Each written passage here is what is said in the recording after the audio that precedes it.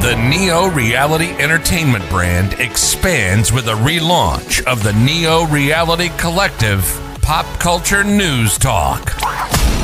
Your host, Eric Brown, gives his insights and thoughts in the ever-expanding news world of comic books, professional wrestling, gaming, TV, and movies. Be sure to donate to the brand and keep up to date with additional content on YouTube channels such as Neo Reality Entertainment, NRE The Wrestleverse, and NRE Pop Culture Omniversa.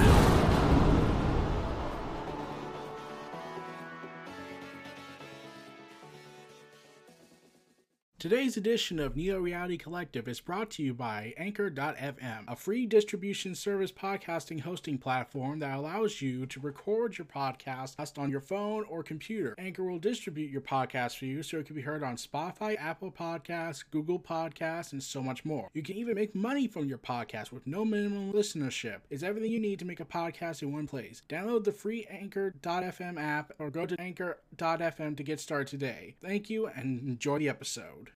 Welcome everyone to Neo Reality Collective. I'm your host Eric Brown, brought to you by the everydayfan.com site. Hey, this is the 41st episode. After several delays and issues I've had in my personal life going on, I had to delay this big episode I was planning to do that was going to cover all the Star Wars stuff. But I do plan to cover the Star Wars stuff in the second half of this podcast. So let's get right into things and cover the first half of this stuff. A Marvel MMO has been canceled after 6 months after it was revealed. A Marvel MMO from the co-publisher of the DC Universe Online MMO has been canceled just 6 months after it was released. Ouch. Announced in a blog post by parent company EG7, as reported by Games Radar, the game was canceled after a reevaluation of the development risk profile, size of investment, and the long-term product portfolio strategy of the group. But simply, the MMO would be too expensive and unable to generate a certain amount of money in return. EG7 no longer sees an MMO as a potentially successful piece of its business. So, the resource, mainly an investment of 500 million Swedish dollars, aka 50 million bucks in the US economy, of over 3 years, will now be put into multiple smaller sized projects, including continued support for its other games like Lord of the Rings Online and DC Universe Online, alongside new game opportunities based on its own IPs. There's no indication of what these new and ongoing projects may be, or if Marvel will be involved at all, despite EG7's DC Comics MMO being released more than a decade ago, and Lord of the Rings even earlier in 2007. Both these games still receive regular updates. With the Legion of Doom episode was announced for DC Universe Online in December, and the Fate of Gununbad expansion was launched in November for the Lord of the Rings Online. So, that sucked. Meanwhile, Fantastic Four continues development, and Bryce Dallas Howard says reports of her in the MCU are total rumors, and so she sets a star in it. During a press event for Jurassic Park Dominion, a fan gave a surprise Howard a Funko Pop of Susan Storm, aka the Invisible Woman, for her to sign. The interaction was caught on camera and uploaded on TikTok. In the video, she denies it and last saying, I know this doesn't involve me or anything. I swear to God, yeah, for real. Total rumors. Just for fun. After signing and then Howard goes to sign the Funko just for fun. Yeah, there have been multiple occasions where someone reportedly was set to play Susan Storm. One point it was Jennifer Lawrence, then it was Emily Blunt, and now it's Bryce Dallas Howard. So three Susan Storms. I'm like, they could all be Susan Storm down the road because, multiverse. But oh man. Especially since Emily Blunt's husband is, from the Fantastic Four of the MCU, of Multiverse of Madness.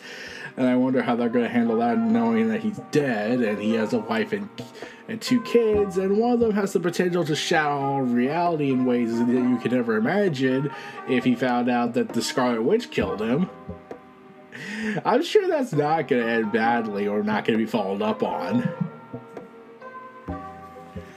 Also, J.J. Abrams is still busy as ever, despite the fact that he's now forever scarred by the fanbase community of a certain franchise to never be in a Star Wars movie again. He's working on a live-action Speed Racer series. Speed Racer is reportedly getting a live-action series at Apple, with J.J. Abrams as Bad Robot tasked as executive producer. According to The Hollywood Reporter, the scripted series will reportedly be co-written by the writer of TV series Snowpiercer. He would also act as showrunner. Apple, Bad Robot, and Warner Bros. Are said to have been impressed with Martinez's exciting take on the original, and the other co-writer and showrunner is reportedly Ron Fitzgerald, who works with Abrams on Westworld. According to the Hollywood Reporter, the series has been talked for years and stems from Abrams and Bad Robot's overall deal with Warner Bros. TV. The series found its way to Apple a while back, but the development has been excruciatingly slow. In 2019, Abrams signed a $250 million 5-year deal with Warner Media, which has led to some of his more recent projects. And I'm still kind of amazed we got a Speed Racer movie directed by the Wachowskis. I'm trying to process how that even happened. And he also has a bunch of... and Abrams is also working on a bunch of projects for Warner Brothers. Last year it was confirmed that a movie adaptation of the hit game Portal was still in the works. Just last month it was announced Abrams would be helming the live-action movie Hot Wheels based on everyone's favorite racing toys. And he's also been working on Justice League stuff. So... for HBO Max, and we don't know what the details on that since the Warner Media Discovery happened and they're waiting for an update, so we're gonna have to see. Anyways, the director of Thor and Love and Thunder came out and thinks that doesn't think that Marvel is passing Thor's mantle to Jane Foster. This is the thing I'm gonna say. They could just have both. And I agree with the director. I don't think they're gonna do that. Even the director doesn't think so. Say it's really fun. The idea that Thor got Stormbreaker, that big axe, and now his hammer's back in the hands of someone else. It's no longer his hammer. It's the idea that someone's taking his place. I think it's a lot of fans are going to potentially see, okay, this is the passing of the torch. I'm not privy to any Marvel plans for the future, but I don't think that's the case. I mean, yeah, that's kind of understandable because, well, Thor is still Thor. Yeah, even in the comics, Thor was still Thor. He was just the unworthy one. He just went by his full name, Thor Odinson, whereas Jane Foster became the goddess Thor. Okay, yeah, it's very complicated. Yeah, I was just thinking to myself, they could have 2 Thors. One is just the legitimate Thor, the son of Odin, and the other one is Jane Foster Thor. Alright, there's how many Green Lanterns? Even DC seems to know, yeah, we kind of have many characters with the same name. Even in Young Justice, Arthur Curry says, if the Justice League could have 4 Green Lanterns, 2 people named Batman and whatnot, or etc., etc., etc., then the Justice League could handle 2 Aquamen. Or 3 in this case. Oh god. Even DC's kind of admitting, yeah, we got... Heck, by extension, there's probably 3 different Spider-Mans. 2 are in one universe, and the other one's in the DC universe hanging out and killing people. Which is a lot of questions I have, but you get my point. So, yeah. Though so far they haven't addressed... They do keep mentioning the comics version of what happened in that story. But I'm wait, but Jane Foster has cancer that leads to her getting the power of Thor and some aspect on that. And every time she uses it, it takes out the chemotherapy she was taking and is slowly killing her because the power of Thor takes away her chemotherapy radiation. So, yeah, that's kind of a problem. Which leads to this question I have. They haven't said any of that in the trailer. And there were some people making wild speculations that, oh, well, she could be with cancer because of the snap. And I'm like, no. Is it just that impossible to imagine someone just have cancer in stories? Like, I know this is a superhero universe and there's a lot of contrived insanity, but yeah, there's not really much of an argument to make of, oh, well, maybe she got it from the snap twice. No, that's a terrible idea. And kind of makes this disturbing accusation. Meanwhile, Sony has announced their new Horizon series for Netflix, God of War for Amazon, and a Gran Turismo show. Oh, God. So Sony's like, we're going to do as much insanity as humanly possible. And if the Goldberg was in his prime, I would definitely say he should be Kratos. And then you can have Triple H be Kratos in the God of War sequel, reboot, series, timeline of the Norse mythology arc, but still. So, yeah.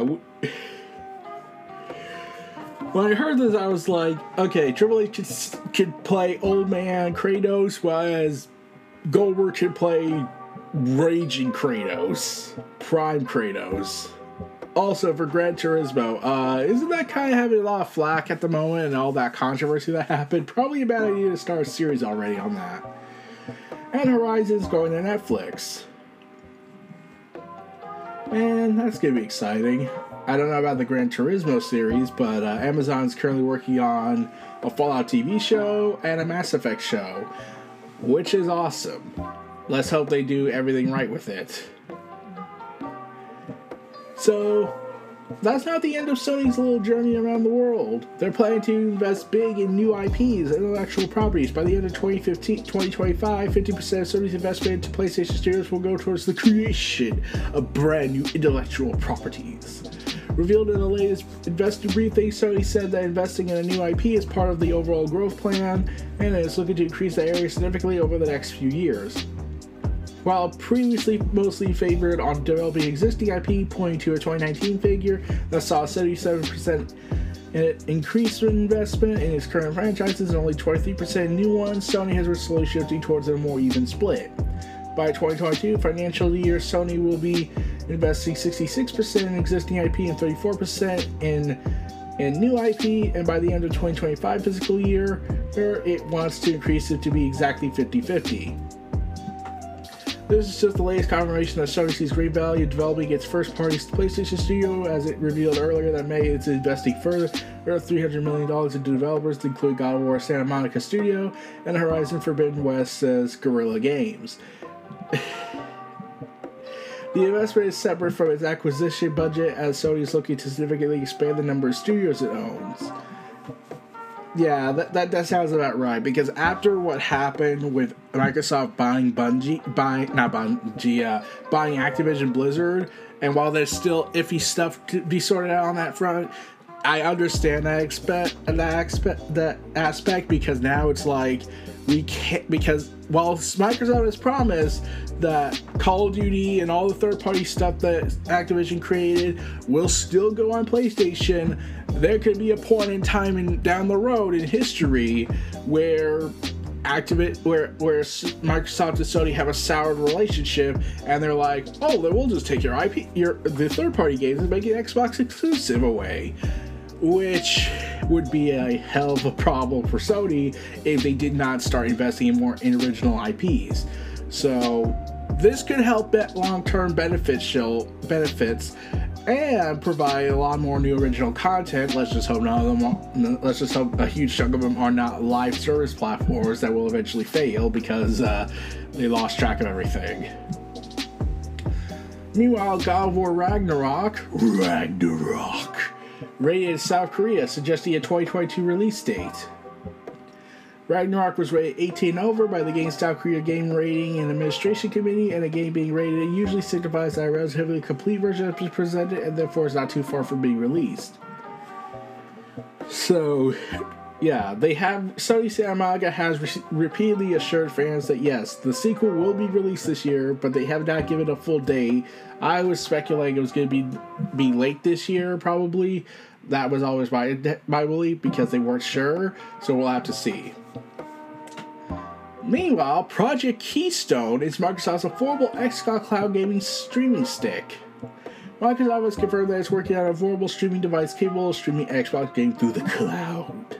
Windows Central reports that it received confirmation from Microsoft that its streaming dongle, of course, codenamed Project Keystone, is meant to be an easy and affordable option for people to want to play access to the Xbox cloud gaming.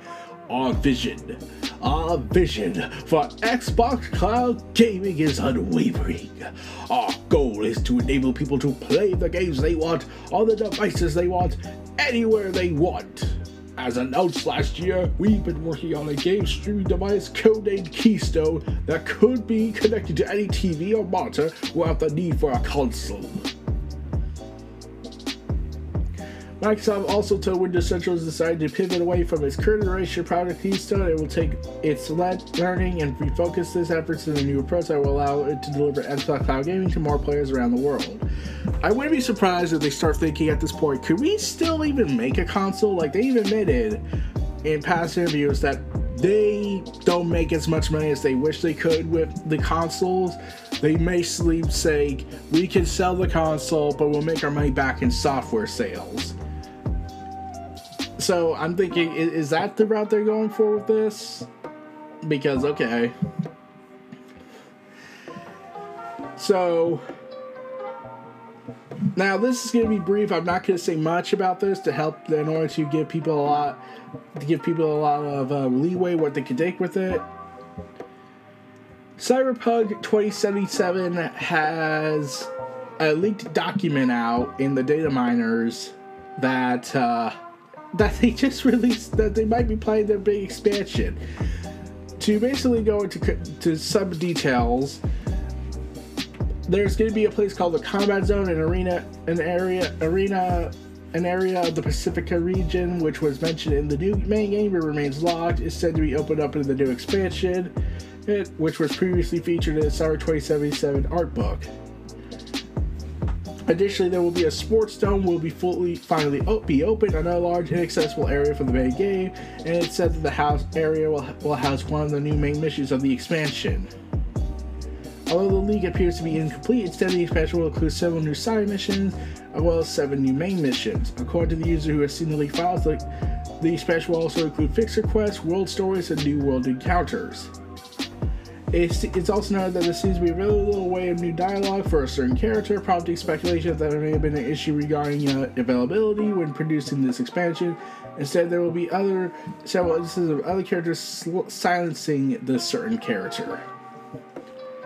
That said, the new expansion does include some changes to the game's potential ending, and the expansion is currently targeting a 2023 release date with a large portion of CD Projekt Red's developers working on it.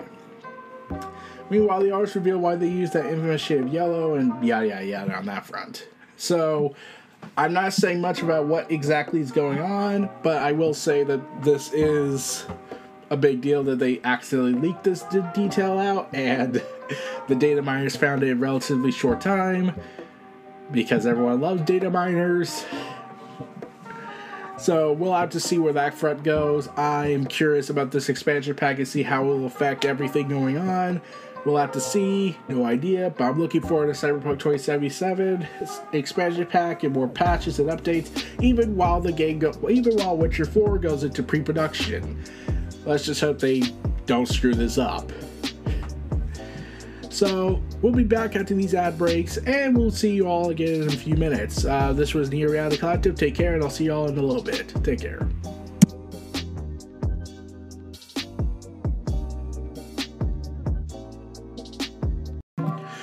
Welcome back, everybody. Let's finish this whole thing off with Star Wars Celebration news. First off, we're going to talk about the show that some people have been dreading and some people are excited for, The Acolyte. So, during the celebration, during the Vanity Fair's cover story of it, The Acolyte has been revealed to be part of the perspective of the bad guys, the Sith.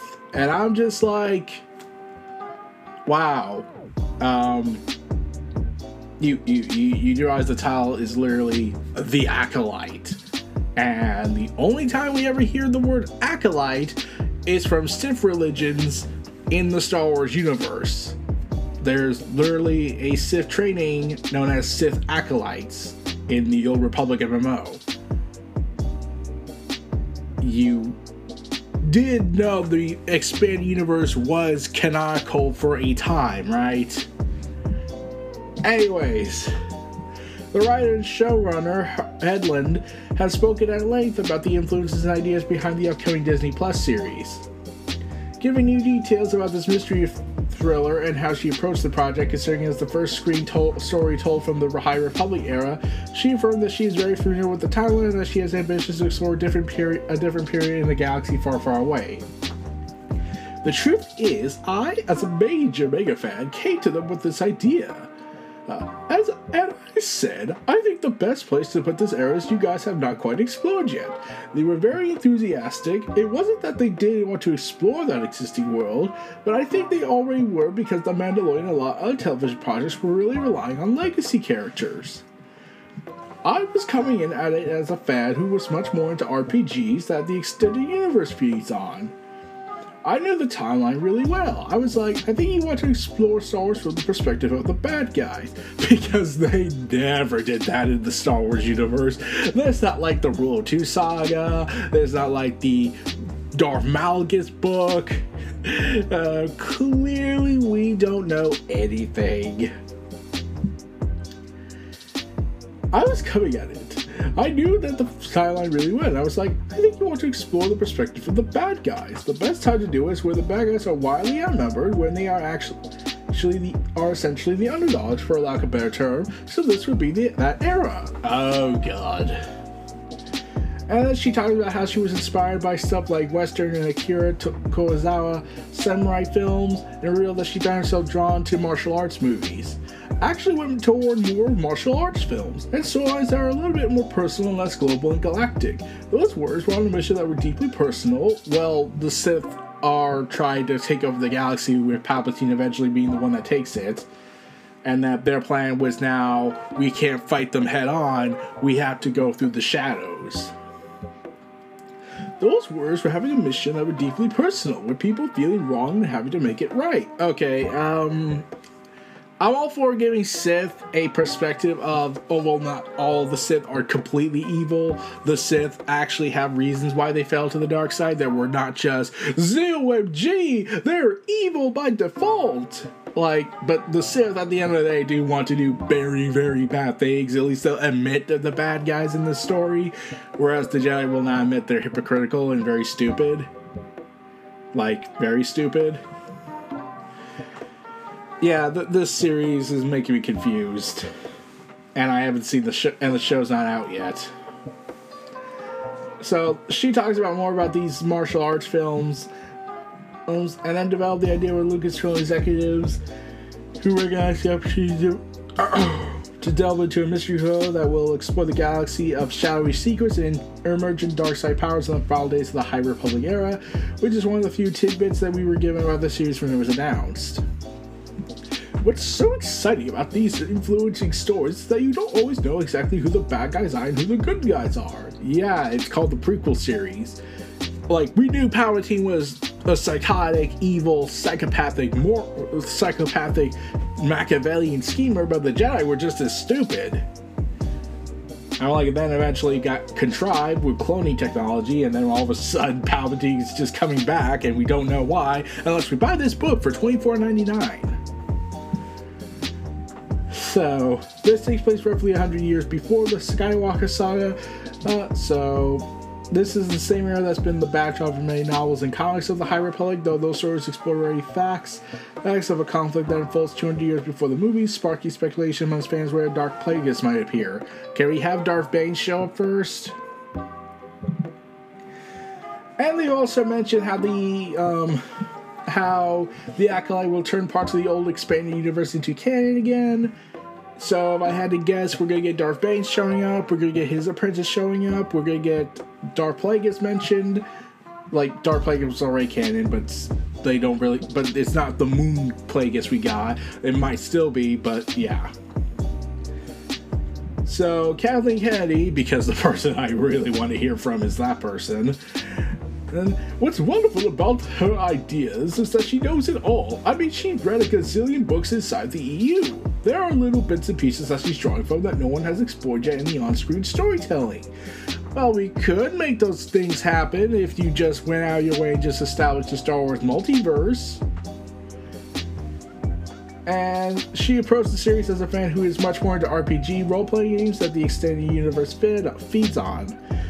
Why are you calling it the extended universe? Everyone calls it the expanded universe or the Legends canon. Oh man. So as that continues on, another Star Wars series was announced, Skeleton Crew. What? The series will focus on a group of 10-year-old kids from a small planet who get lost in a galaxy far, far away and must try to find their way home. The series will take place after Return of the Jedi and will fit within the timeline the Mandalorian Ahsoka show takes place in. So this apparently, so I wanted to look into more details about this. One of the rumors I keep hearing about is that this takes place on, what else do you think? Tatooine, like that's the only place in the galaxy. Can we go somewhere else different? Like, how about Nar Shaddaa, the criminal underworld's main utopian site? Wouldn't that be exciting? Focusing on Nar Shaddaa? How about not Tatooine? Or its sister planet, Jakku? Like, can we just not? Like, I think they've showcased so much Tatooine stuff going on in recent years that I was sick of it now. Like, back then, it meant historical significance in terms of the Star Wars universe, the housing of Anakin Skywalker, the slave state they're in, and the overthrowing, but now it's, like, so insane. And how much they put so much emphasis on Tatooine, like it's the most important centerpiece of the galaxy. Like, there are other planets we could go and explore. I want to see Nar Shaddaa. The best way I already know why they're probably using Tatooine mostly is because that's cheaper budget. They could use that planet more instead of Nar Shaddaa, which is a massive city-like planet, like, but rotting from the inside and out. Whereas Coruscant's also a city planet, so they can't do that, which is probably one of the reasons they blew up Mandalore, because, oh, well, we can't do that. That's expensive unless we do full-blown animation. So we're not going to do that either. So, yeah, I'm kind of annoyed with Tatooine at this point. So anyways, Ian McDiarmid, the iconic actor who plays Palpatine, says, don't get your hopes up regarding whether or not Palpatine Sidious will appear in Obi-Wan Kenobi series. That is a disgraceful question, of one which I have no intention of answering, but you can't win, can you? I will say this. You will remember the very first Star Wars film, subsequently christened A New Hope. The Emperor was present, his presence was felt, but he never appeared. He was sort of interpreted by Moff, by the great Peter Cushing. Then more recently, in Rogue One, his presence was felt, but he never appeared. So I would say about future speculations, if you're expecting me to show up again in the flesh and blood, don't get your hopes up. I'm Palpatine.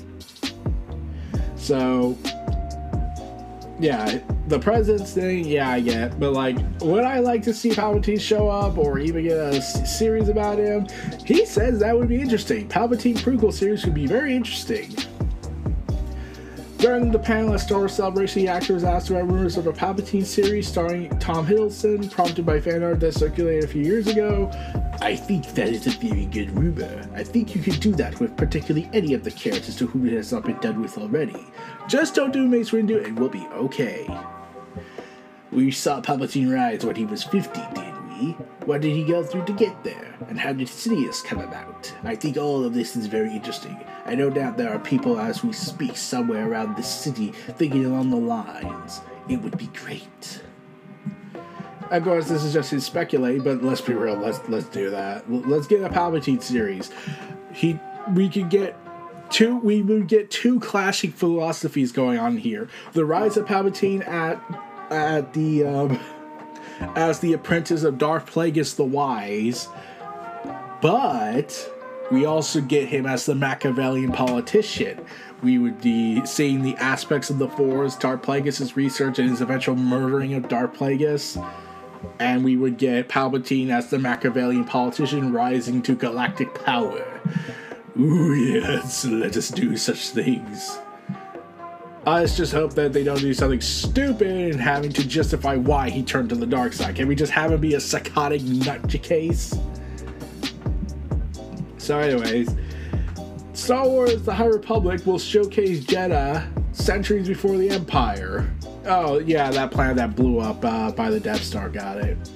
Star Wars The High Republic series comic will relaunch with a new #1 issue in October. The series brings back Cameron Scott art and the artist, though the cast setting will be both changed dramatically.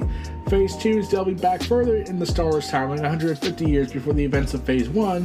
The series will introduce a new Jedi character named, I can't pronounce it, but it's set on Jedha, the Holy Moon introduced in Rogue One, a Star Wars story. That means fans will get a chance to see what Jedha was like before the Empire blew it up. Though even in this era, Jedha is a dangerous world where civil war is brewing. Alongside the relaunch, they will also introduce a new series called High Republic: The Blade. The series is written by Light of the Jedi's author Charles Soule and drawn by I can't pronounce it, but this artist did Darth Vader. The relaunch one, not the Salvador LaRocca and Karen Gillian one.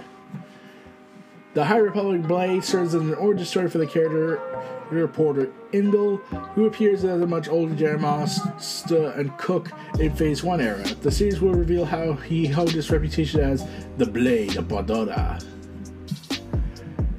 Cameron also previously penned the High Republic novel The Rising Storm. Scott discussed the book and the appeal of expanding Star Wars through novels and comics in 2021 in an interview with IGN, so you can look that out.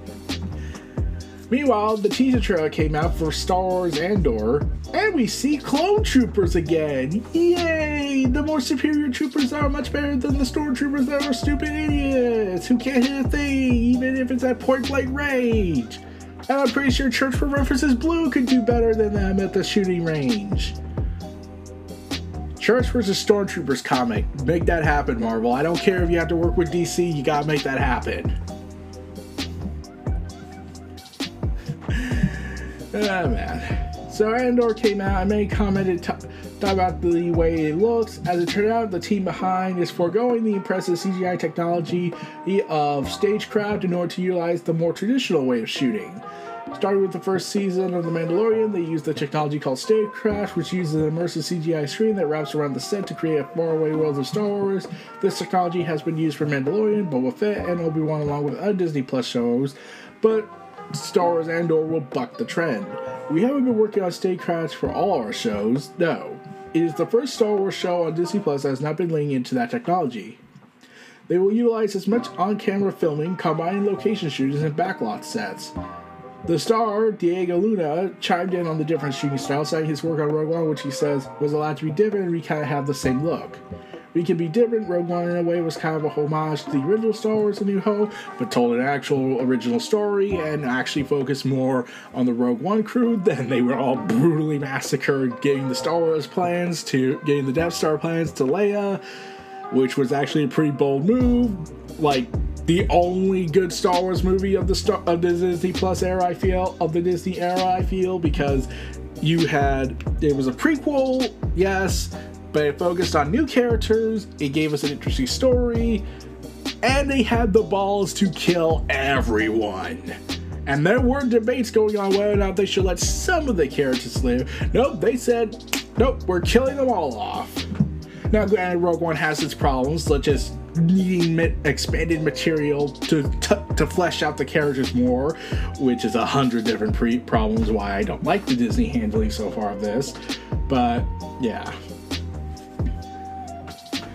So they talked about all this and how stage trust has been a game-changing technology for Hollywood, finding in all shows including How I Met Your Father. Traditional shooting is still around. Disney's not marrying its Star Wars shows to stagecraft. It creates a specific look and style they're going for.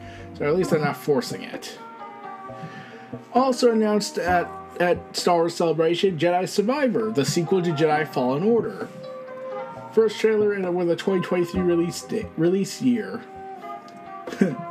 In a brief cinematic trailer, we see Cal Kestis after the events of Fallen Order, where he is still on the run for the Empire. Well, the trailer is short, it's got plenty of Star Wars with new Inquisitors and new mysteries. So, curiously, Cal, who spent the previous game getting a family of allies, is all alone, and his lightsaber, which he spent so much time rebuilding, appears to fall into the hands of the Empire. Oh, and also the ship might be destroyed and everyone might be dead, but you know, this is the Star Wars universe. We can't have anything be optimistic in Disney's world. Which is weird that Disney has this very opposite viewpoint. Like, Marvel has hopeful stories. Star Wars? We're gonna have hopeful endings. They will immediately destroy everything in the 6 seconds they can. So, yeah, I'm looking forward to Jedi Survivor. I wouldn't be surprised if he dies in this because, yeah, it's Disney. Also, Ahsoka is set to the Ahsoka series is set to also has a first look that was only showcased at the celebration. But because the internet and the fan base likes to think that we should be gatekeeped out of it, because we did go to the show all the way in California, because everyone has money to go all the way across the country, or for those who are around the world trying to get to one location just to be there for a few days, because that's certainly justifiable. Especially in this current state of the world. Some decide to take liberal use with their phones and record it, showcasing what seems to be teasing live-action versions of the iconic characters Sabine Wren, Chopper, and her Syndulla. Will be part of the series, and with a mural of Ezra Bridger and the Ghost Crew, so there's a good chance he's likely going to appear as well as a live-action character. They also confirmed that the actress who will play Sabine Wren and shared a bit how much this role means to her. So much I could say.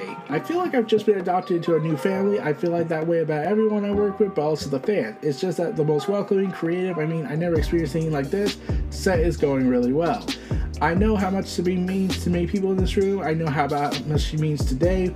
I think you guys are going to be really excited about the journey she's about to have. I mean, considering how you retconned a little bit of history and revealed that Sabine giving the dark saber to Bo-Katan spelled doom from a foretold prophecy that if you did that, it would spell doom for the Mandalorians, and now everything she knows is loved is long, long dead. Disney, you really depress me. It's like, yeah.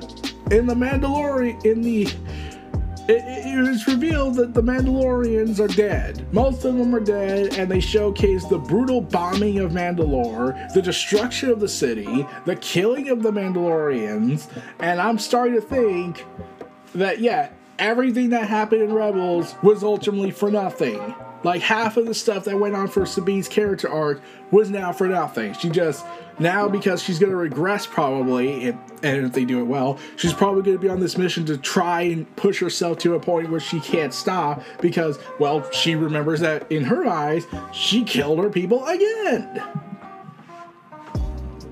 So, yeah, that sucks. And last but not least, there is a new animated series coming out. Star Wars Tales of the Jedi. Yay! Wait, this isn't the Legends one? Which was set 4,000 years before any of the movies, but instead this is going to be 6 episodes focusing on other specific characters. There will be 3 Ahsoka episodes, 3 episodes focusing on Count Dooku and Qui-Gon Jinn, returning with Liam Neeson and his son joining on the role. Yay! But there is something that was introduced to there, and now everyone can't help it. baby Ahsoka! Yay! Baby Tano! Yay! It's the adorable one. And they keep mentioning, the baby Hutlet. Yeah, they keep bringing him up saying he's the OG, and I'm thinking, okay, where is he? Is he dead? Like, we have never, even in Legends, we never got that answer. After he was introduced, they start teasing that he might be dead, but he might not be, and that Jabba's father is just a very greedy bastard. But yeah. So Ahsoka is gonna have her mother show up the very early light before Plutone took her, and they were never seen again. Dark. So this will focus on her early childhood, pre-Jedi, her time spent with Anakin Skywalker, and facing Inquisitor after Order 66, which I'm pretty sure is from the Ahsoka novel, but will be retconned out of existence with a new material added. Count Dooku's episodes will focus on a more similar format, part of his life as a Jedi before he turned, Liam Neeson during the later years, and Liam Neeson's son is joining on the ride to voice the younger Qui-Gon. So get ready for that. So looking forward to this story. Let's hope we get more stories down the road and more past tales also explored. Anyways, this is about all we can talk about for this day. We'll be back hopefully tomorrow unless anything comes up. That for the 42nd episode, since we also have the next set of news this week that came out after the Star Wars celebration ended. So we'll be back again next time. Stay tuned for this last ad break. This was Neo Reality Collective, pop culture news and reviews talk, brought to you also by EDF by the Everyday Fan site.com. Check out their links in the description below, and I'll see you all next time. Take care, enjoy more content, and stay watching in the pop culture news space.